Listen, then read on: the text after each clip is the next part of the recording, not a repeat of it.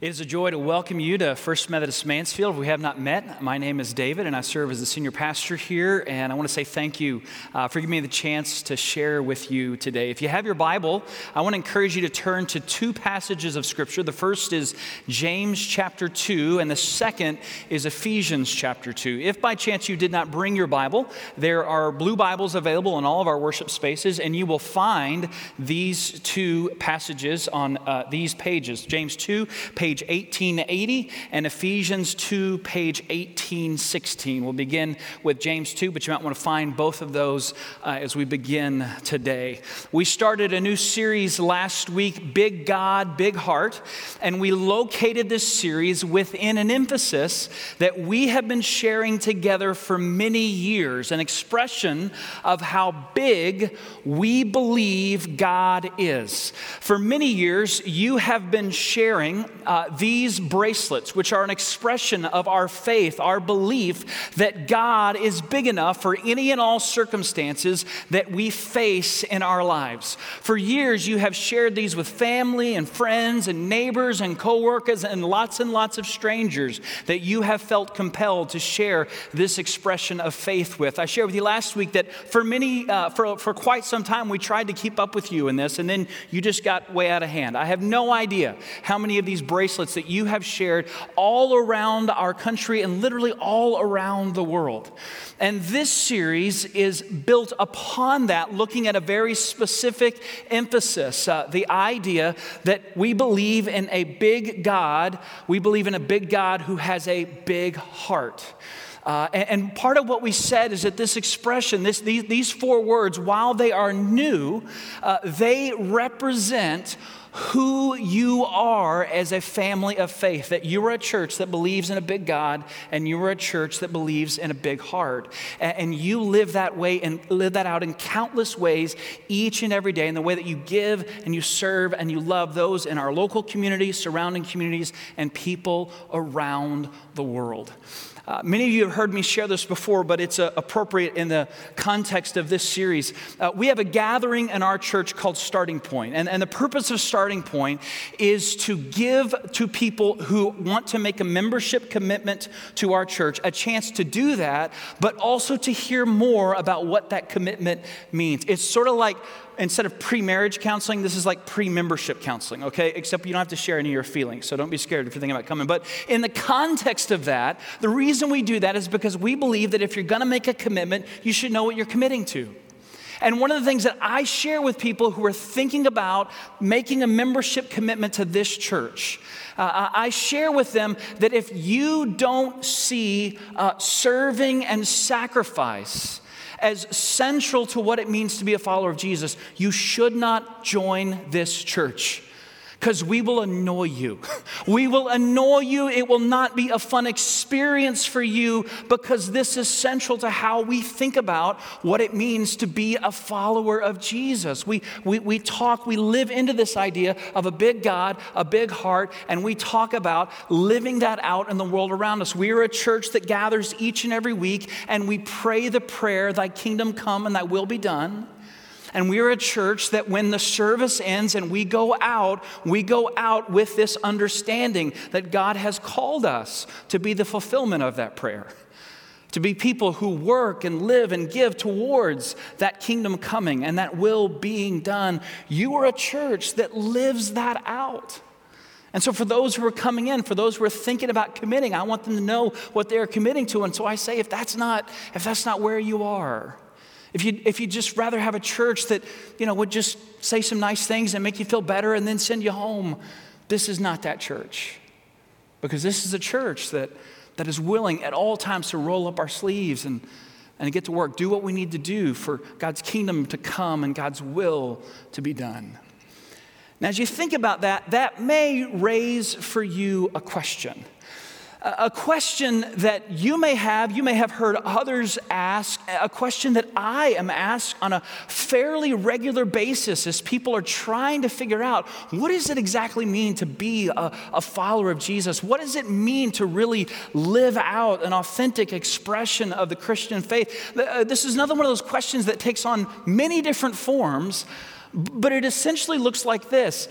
Is it more important to believe the right things or do the right things? Which is more important? Is it more important that you believe the right things, or is it more important that you do the right things?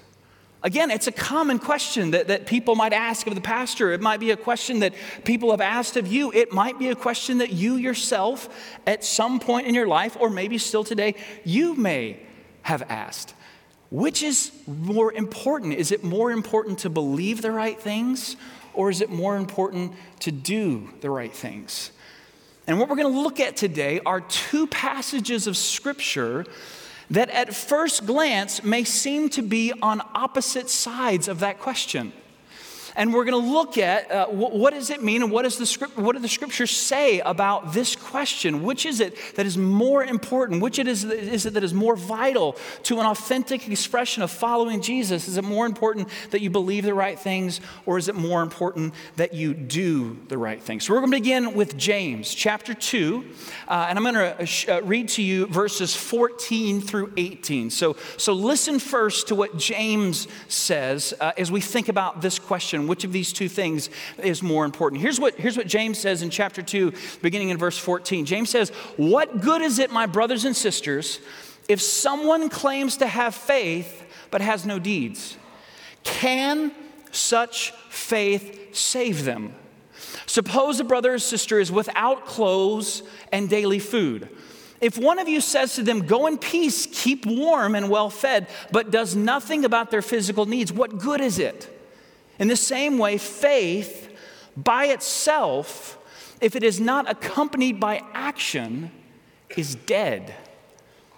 But someone will say, 'You have faith and I have deeds. Show me your faith without deeds, and I will show you my faith by my deeds. Show me your faith without works, and I by my works will show you my faith.'" So there's James' perspective on this question. James talks about faith that is not expressed in real action. Faith, that kind of faith, James says, it's not real faith. It's faith that is dead. It is a faith that lacks the real substance of what following Jesus is all about. But you take this idea, and then we turn to Ephesians chapter 2. So go ahead and flip over to Ephesians chapter 2. We're going to look at just a few verses there. This is a passage that many of you may already know. This may be words that you have memorized, and so you may already know where this is going a little bit. Here's what Ephesians says. Paul writes to the church at Ephesus. He says, "For it is by grace that you have been saved through faith. And this is not from yourselves, it is the gift of God, not by works, so that no one can boast." So on one hand, you have James over here, and what James is saying is that faith without works is dead. That faith that does not express itself, that faith that does not live out itself in real action, in real changed behavior and changed lives, that kind of faith is dead. And then you have Paul on the other side saying, well, yeah, but it is grace that saves us, and the grace that saves us is wholly a gift of God. It doesn't come from ourselves, and it isn't made available because of anything that we do, anything that we might give to earn or make ourselves worthy of this gift that God has given to us. And so you come back to this question. Well, which is it? Is it more important to believe the right things? To believe that we are saved by grace alone, or is it more important? Would we lean more towards what James says? Is it more important that we do the right things? And here's the answer. Okay, so if you've ever wanted this question, or if you've ever had anyone ask you this question, I'm going to give you the answer. So you may want to write this down, because this is going to be so profound, it's going to change your life. Which is more important? Here's the answer. The answer is yes. The answer is yes. The answer is yes. It is important. It is central to an appropriate understanding of the Christian faith to understand that we are saved by grace alone. There's nothing that any of us can do to earn or make ourselves worthy of the gift that God has made available for us. It is a gift that is freely given because of God's grace and God's love for each and every one of us and for God's great love for the world. This belief is essential to a proper understanding of the Christian faith. An acceptance of that belief, an awareness that this is not anything that any of us have done, that is core to what it means to be a follower of Jesus. But equally true and equally important and equally consistently affirmed in the scriptures, but also in the lives of our spiritual ancestors is this, that faith that is not expressed in living action isn't really faith at all. Faith is meant to be lived out. One of the ways that we know that faith has really begun to take root in our life is because of the way that it begins to be expressed and the way that we live our lives. The answer is yes. It's not either or, it's not this or that, it's both. Both are essential. Both are essential to understanding what it means to live as a follower of Jesus. You might think of it this way, that one of these is the root of faith and the other is the fruit of faith. And faith that is properly rooted is faith that bears fruit. What's the root of faith? The root of faith is this, that we are saved by grace alone. Faith cannot grow from any other place than that. That this gift that has been made available for us is a gift that is given to us out of God's great love for each and every one of us and God's great love for the world.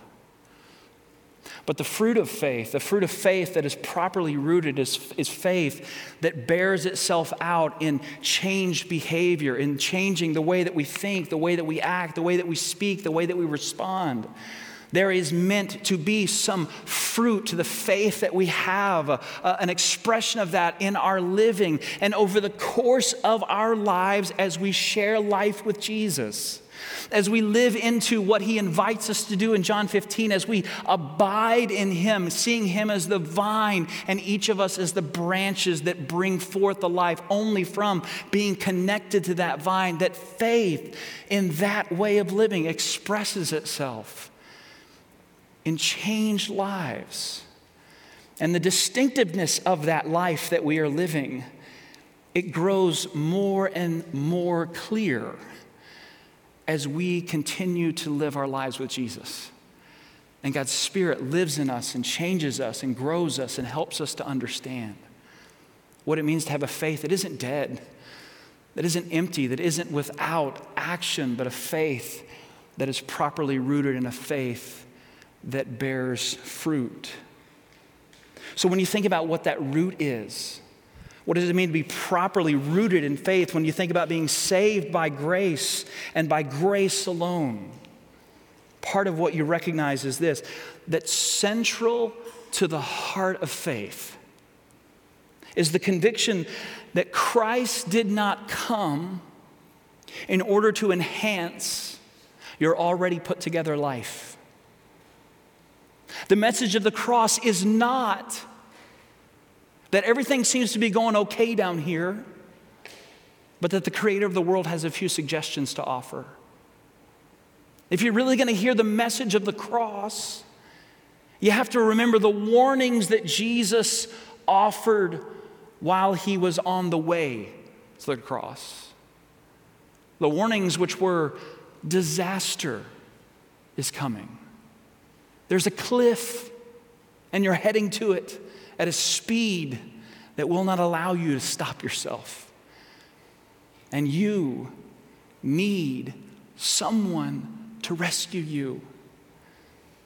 And without someone intervening, without someone coming to stand in the way of the disaster that is coming, without a Savior who would reach down and rescue you from you, There is no hope because there's a cliff that is approaching, and you need a Savior.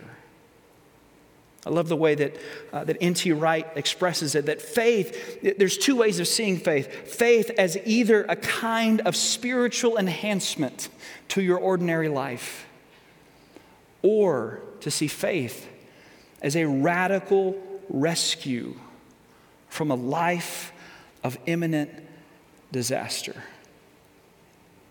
The message of the cross is that we need saving.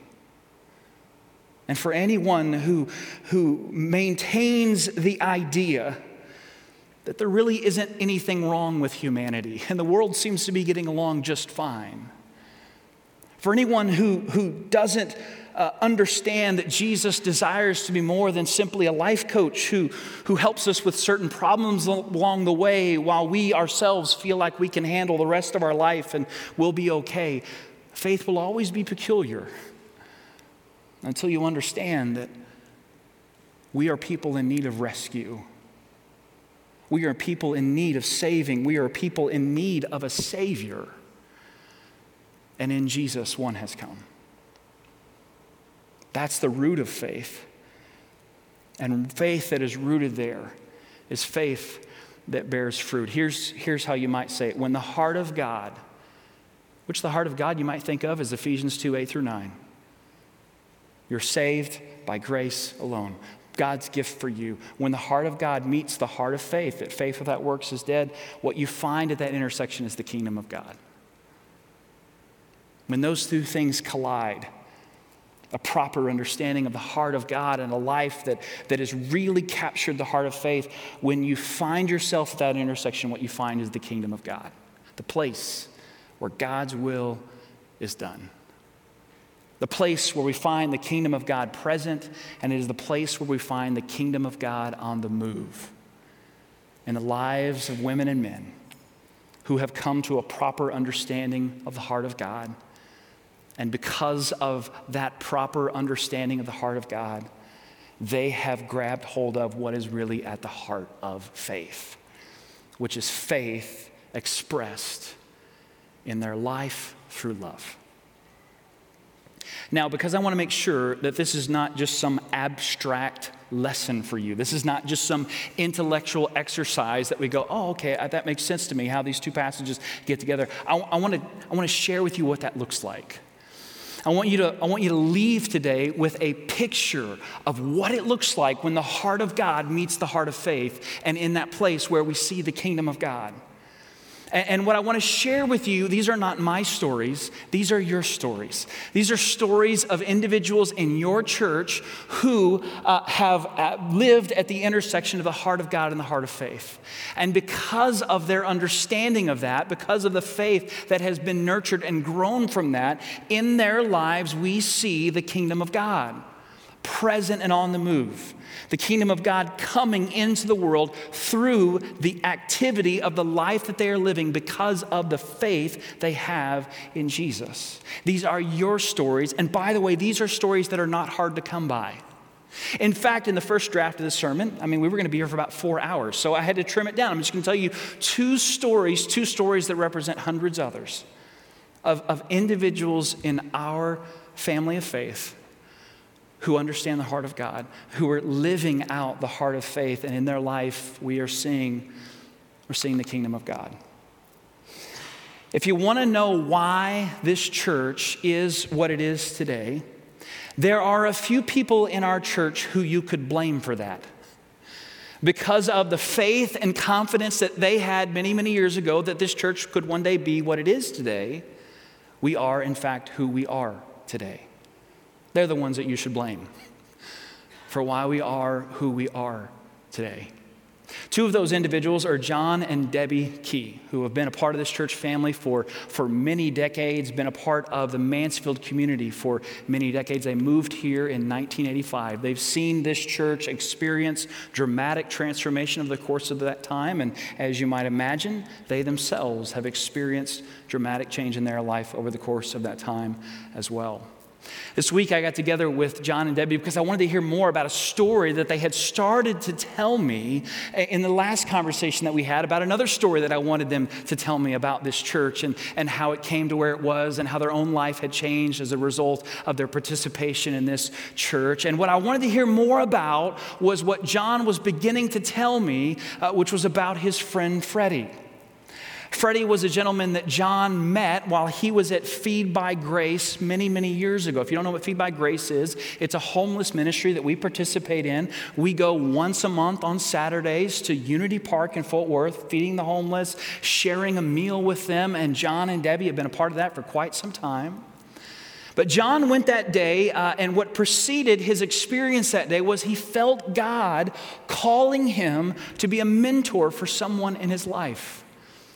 And John didn't know what that looked like. He didn't know who that was. He didn't know if that was someone at work or a younger person in the church. He just had the sense that God was calling him to intentionally mentor someone in his life. So he's there at Unity Park. He's there with Feed by Grace, and he meets a man named Freddie. And in John's words, what happened that day was he heard God say him. The next week, John went back to Feed by Grace. And in the conversation that ensued, John invited Freddie. He asked him if he'd like a job doing some work at John and Debbie's house. Freddie said yes, and so what happened next is they set up plans, and Freddie made that initial trip with John to their house, and in their beautiful yard. Debbie's an incredible gardener. Freddie went to work with Debbie and working on their house, and what occurred next over the course of many, many years, for the next 5 to 6 years, 3 to 4 days a week, this is what would happen. John would get in his car, and he would drive into Fort Worth, and he would pick up Freddie. And first thing that John and Freddie would do is they would go get breakfast together. And over the course of that meal, it was not only a time to make sure that Freddie had some good food in his belly, but it was a time for John and Freddie to simply spend time together and to share life with one another, to learn about one another, and over the course of that time to become friends. They'd come back to John and Debbie's house, and Freddie and Debbie would work in the yard most of the day. They would have a lunch together, and then later in the afternoon, John would take Freddie home 3 or 4 days a week for 5 to 6 years. This was the pattern of life in which they lived. In the course of that time, at a banquet that was provided by Feed by Grace, Freddie got the chance to share his story. And in the context of sharing that story, here's what Freddie said. Freddie said, "John Key saved my life." John didn't tell me that, Debbie did. But when I asked John about that, when I asked John what it was like to hear Freddie express that, John said this. He said, "I can't say that he has benefited from our friendship any more than I have." The question I asked John was this: what was it about that day that made you make that decision? What was it about that experience in your life that led to this relationship? And at first John said, well, I'd come to a place in my life where I had a little bit more time on my hands, and I could invest in something like that. And I kind of pushed back on that. I said, you know what? I don't think that's the right answer. I said, what was it, John? What was different that day than the other times that you had been? What did you know at that stage of your life that maybe you didn't know at an earlier stage of your life? And here's what John said. As he thought about it, he spent a moment, and he said this: earlier in my life, I'm not sure I would have heard God say that. Not that God hadn't been saying it, but that he had come to a place in his life where he could hear that God was saying to him, he's the one. He's the one I want you to bless. He's the one I want you to serve. Marshall and Melinda Bridges are two others that we could blame for why the church is what it is today. Marshall, if you know Marshall, he is an incredible craftsman. He's one who, with his own two hands, can build and create beautiful and amazing things, including homes that he's built for his family, the home in which he lives right now. I remember my first mission trip with Marshall. One of the things that he expressed to me is that when he first started going on mission trips, he really didn't get it.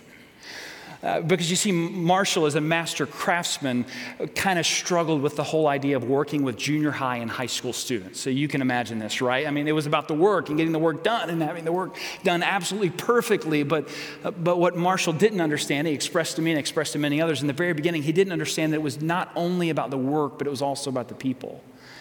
It was about spending time with the people. It was about engaging with them. It wasn't about how perfect the work was. It was about being with the people who you were serving, not only improving their lives and in the project that they were working on, but also by sharing life with them and hearing their stories and spending time with them. Marshall was a part of the trip that went this last January to Mexico to deliver wheelchairs. They went to take those wheelchairs and to also do some repair on the home that is run by the ministry that we are partners with, that cares for the disabled, provides home for the disabled. And when our team arrived, they were told about a young man in that community, in that home, who had recently had both of his legs amputated. And the team heard about that, how tragic, of course, this experience was, but what this man's life had become as a result of this dramatic change in his life, that he spent every day alone in his room, wouldn't come out, didn't want to engage with any of the other residents. He sat there in the dark all day long, just watched TV. And what the leaders of the home asked of our team was this: would one of you be willing to work with him? One of the projects was a large project of laying tile, and they felt like that if he could engage in work, that maybe he could find some meaning and value. And over the course of that week, that young man spent the entire week with Marshall on the floor laying tile. Teresa Sherwood, who's our global missions director, asked her about this story, and she shared with me that after the team had returned several weeks later, one of the things that was reported to her from the leaders of the home was that this young man had finished the tile job. The rest of the work that was left after our team had to come home, and not only had he finished the work, but he was no longer spending every day alone in the dark in his room. But he had started engaging with the other residents in the community, that he had experienced something brand new in his life because Marshall spent a week with him on the floor, laying tile and giving him something that he could do that could begin the process of restoring the dignity that he felt like he had lost in his life. Here's what Teresa said about her friend Marshall. She said, Marshall does not think of his skills as the same as a therapist, a physical therapist, or a pastor. But over the years, I have seen him on numerous occasions express his love for people through the work of his hands. He repaired plumbing in Mexico and then carried a paralyzed man to his shower. I watched him build a library for kids in an orphanage. When Marshall's father passed away, his hands carefully and lovingly crafted a beautiful wooden casket for his dad. Marshall is someone who does not always value his skill as a vehicle of compassion, but I have on numerous occasions seen him tearfully loving others through his ability to improve their lives. There are so many more stories that I could tell. And in hearing them, each of them are beautiful expressions of the fruit of faith. But we would be missing something very significant if we did not understand them as stories coming from the lives of those who are connected to the root of what faith really is. There is a why. There is a why behind what we do. And it isn't that Jesus has come and made our life a little bit better. It's that we believe that Jesus has rescued us from a life of complete emptiness, a life that was headed for disaster.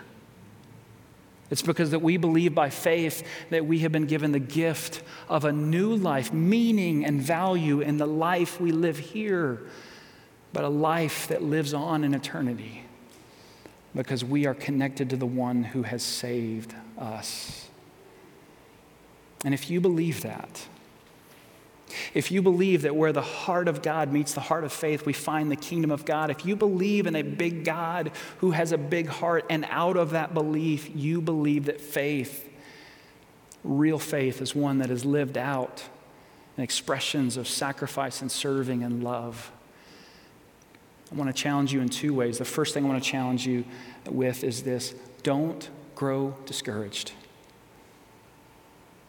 Don't lose heart. Don't lose heart in the midst of giving and sharing and waiting for something better to come for those who you serve and those who you love. Don't lose heart. Don't be discouraged. Don't lose a sense of what it means to be rescued. That you yourselves, your life has meaning and value and purpose and significance, not because of anything you have done, but because of Christ has done for you. And if you believe that, not only don't lose heart, but don't forget that every single day, as you think about what your life will be and what that day ahead will bring, don't forget that every single day we offer our heart and our life back to Jesus. And we say, Jesus, open my eyes, unplug my ears, help me to be for others the grace that you have been for me. Help me to never forget what it's like to be rescued. Help me to never think that because you have rescued me, I've become something more than I was before. Help me to never forget that who I am and what my life really means is only made possible because of you. Don't forget that every single day we say again, God, I want to express my faith and love and service to others. And maybe today is the day where you challenge me to do that in a very new way that I had never thought of before. But God, don't ever let me forget that my life belongs to you. And because you are Savior, you are Lord. Lead me. Lead me to serve you as a big God who has a big heart. Let us pray. Loving and gracious God, we give you thanks for the many stories that we have heard, the many expressions of faith that we have had the privilege to see lived out, for the reminder they offer to us that these two truths, they're not either or, they're both and. That you call us to be people who understand, to believe the right things, to know that grace is your gift. And also, Lord, to be people who live that out and change lives and in change behavior and expressions of the same grace that you have offered to us. Thank you, God, for blessing us as a family of faith with so many witnesses who have shown us what it's really all about. Help us, God, as your people, to continue that legacy of a church that believes in a big God and a big heart. We ask all this in Jesus' name. Amen.